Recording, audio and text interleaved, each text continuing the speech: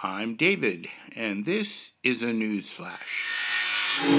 Brian Kohberger, 28, is a graduate student at Washington State University who said through a lawyer that he looks forward to being exonerated in the murders of 4 college students in Moscow, Idaho. Good luck with that. He certainly deserves his day in court and is considered to be cloaked in innocence at this point in the judicial process.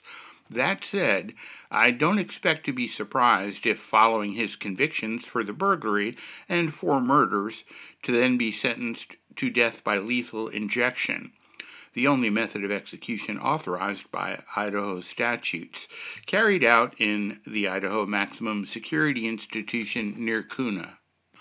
The media, riveted to this story as expected, has highlighted 10 revelations made public January 5th. 1. A roommate saw a masked man. 2. Investigators found a knife sheath at the scene. 3. The suspect applied to work at a local police department. 4. A car passed the victim's house several times. 5. Audio captured a barking dog. 6. One of the victims may have been awake. 7. A campus officer found Kohberger's car. 8. Kohberger's phone was disconnected during the killings. 9. The suspect may have returned to the crime scene. And 10. A DNA sample was taken from trash in Pennsylvania at his parents' home. That's just a sample of the avalanche of data, theories, articles, newscasts, interviews, made-for-TV movies, etc. that will be tying up massive amounts of the real estate in our lived experiences in the foreseeable future. If it bleeds, it leads, and this story is very bloody. I'm not without compassion or sympathy for the deceased and their families. I totally get that this is a huge news story that will reverberate for a long time, and understandably so. What's missing from all of the coverage so far is at the focal point of Don't Get Dead. How could this have been prevented?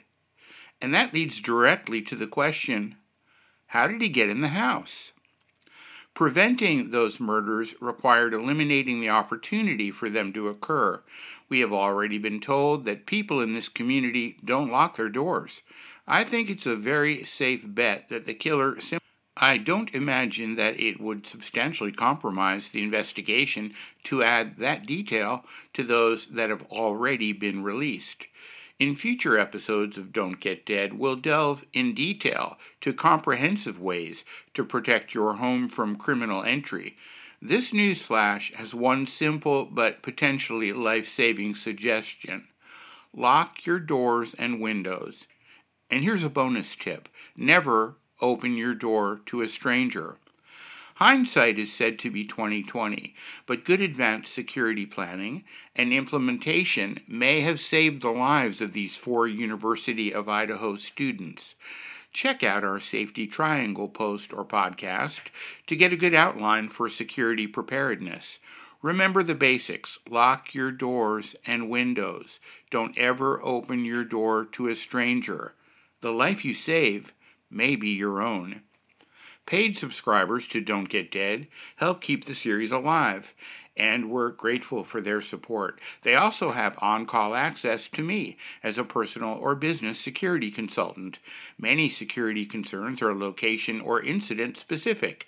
Give yourself a customized security tune-up by getting your questions answered or in-depth discussions about issues of concern. Paid subscriber, just text, email, or call to trigger a quick response. New episodes will be released on Fridays at 12 a.m. Start spreading the news. It pays to be crime-free, and you can go a long way to accomplishing that goal at don'tgetdead.substack.com.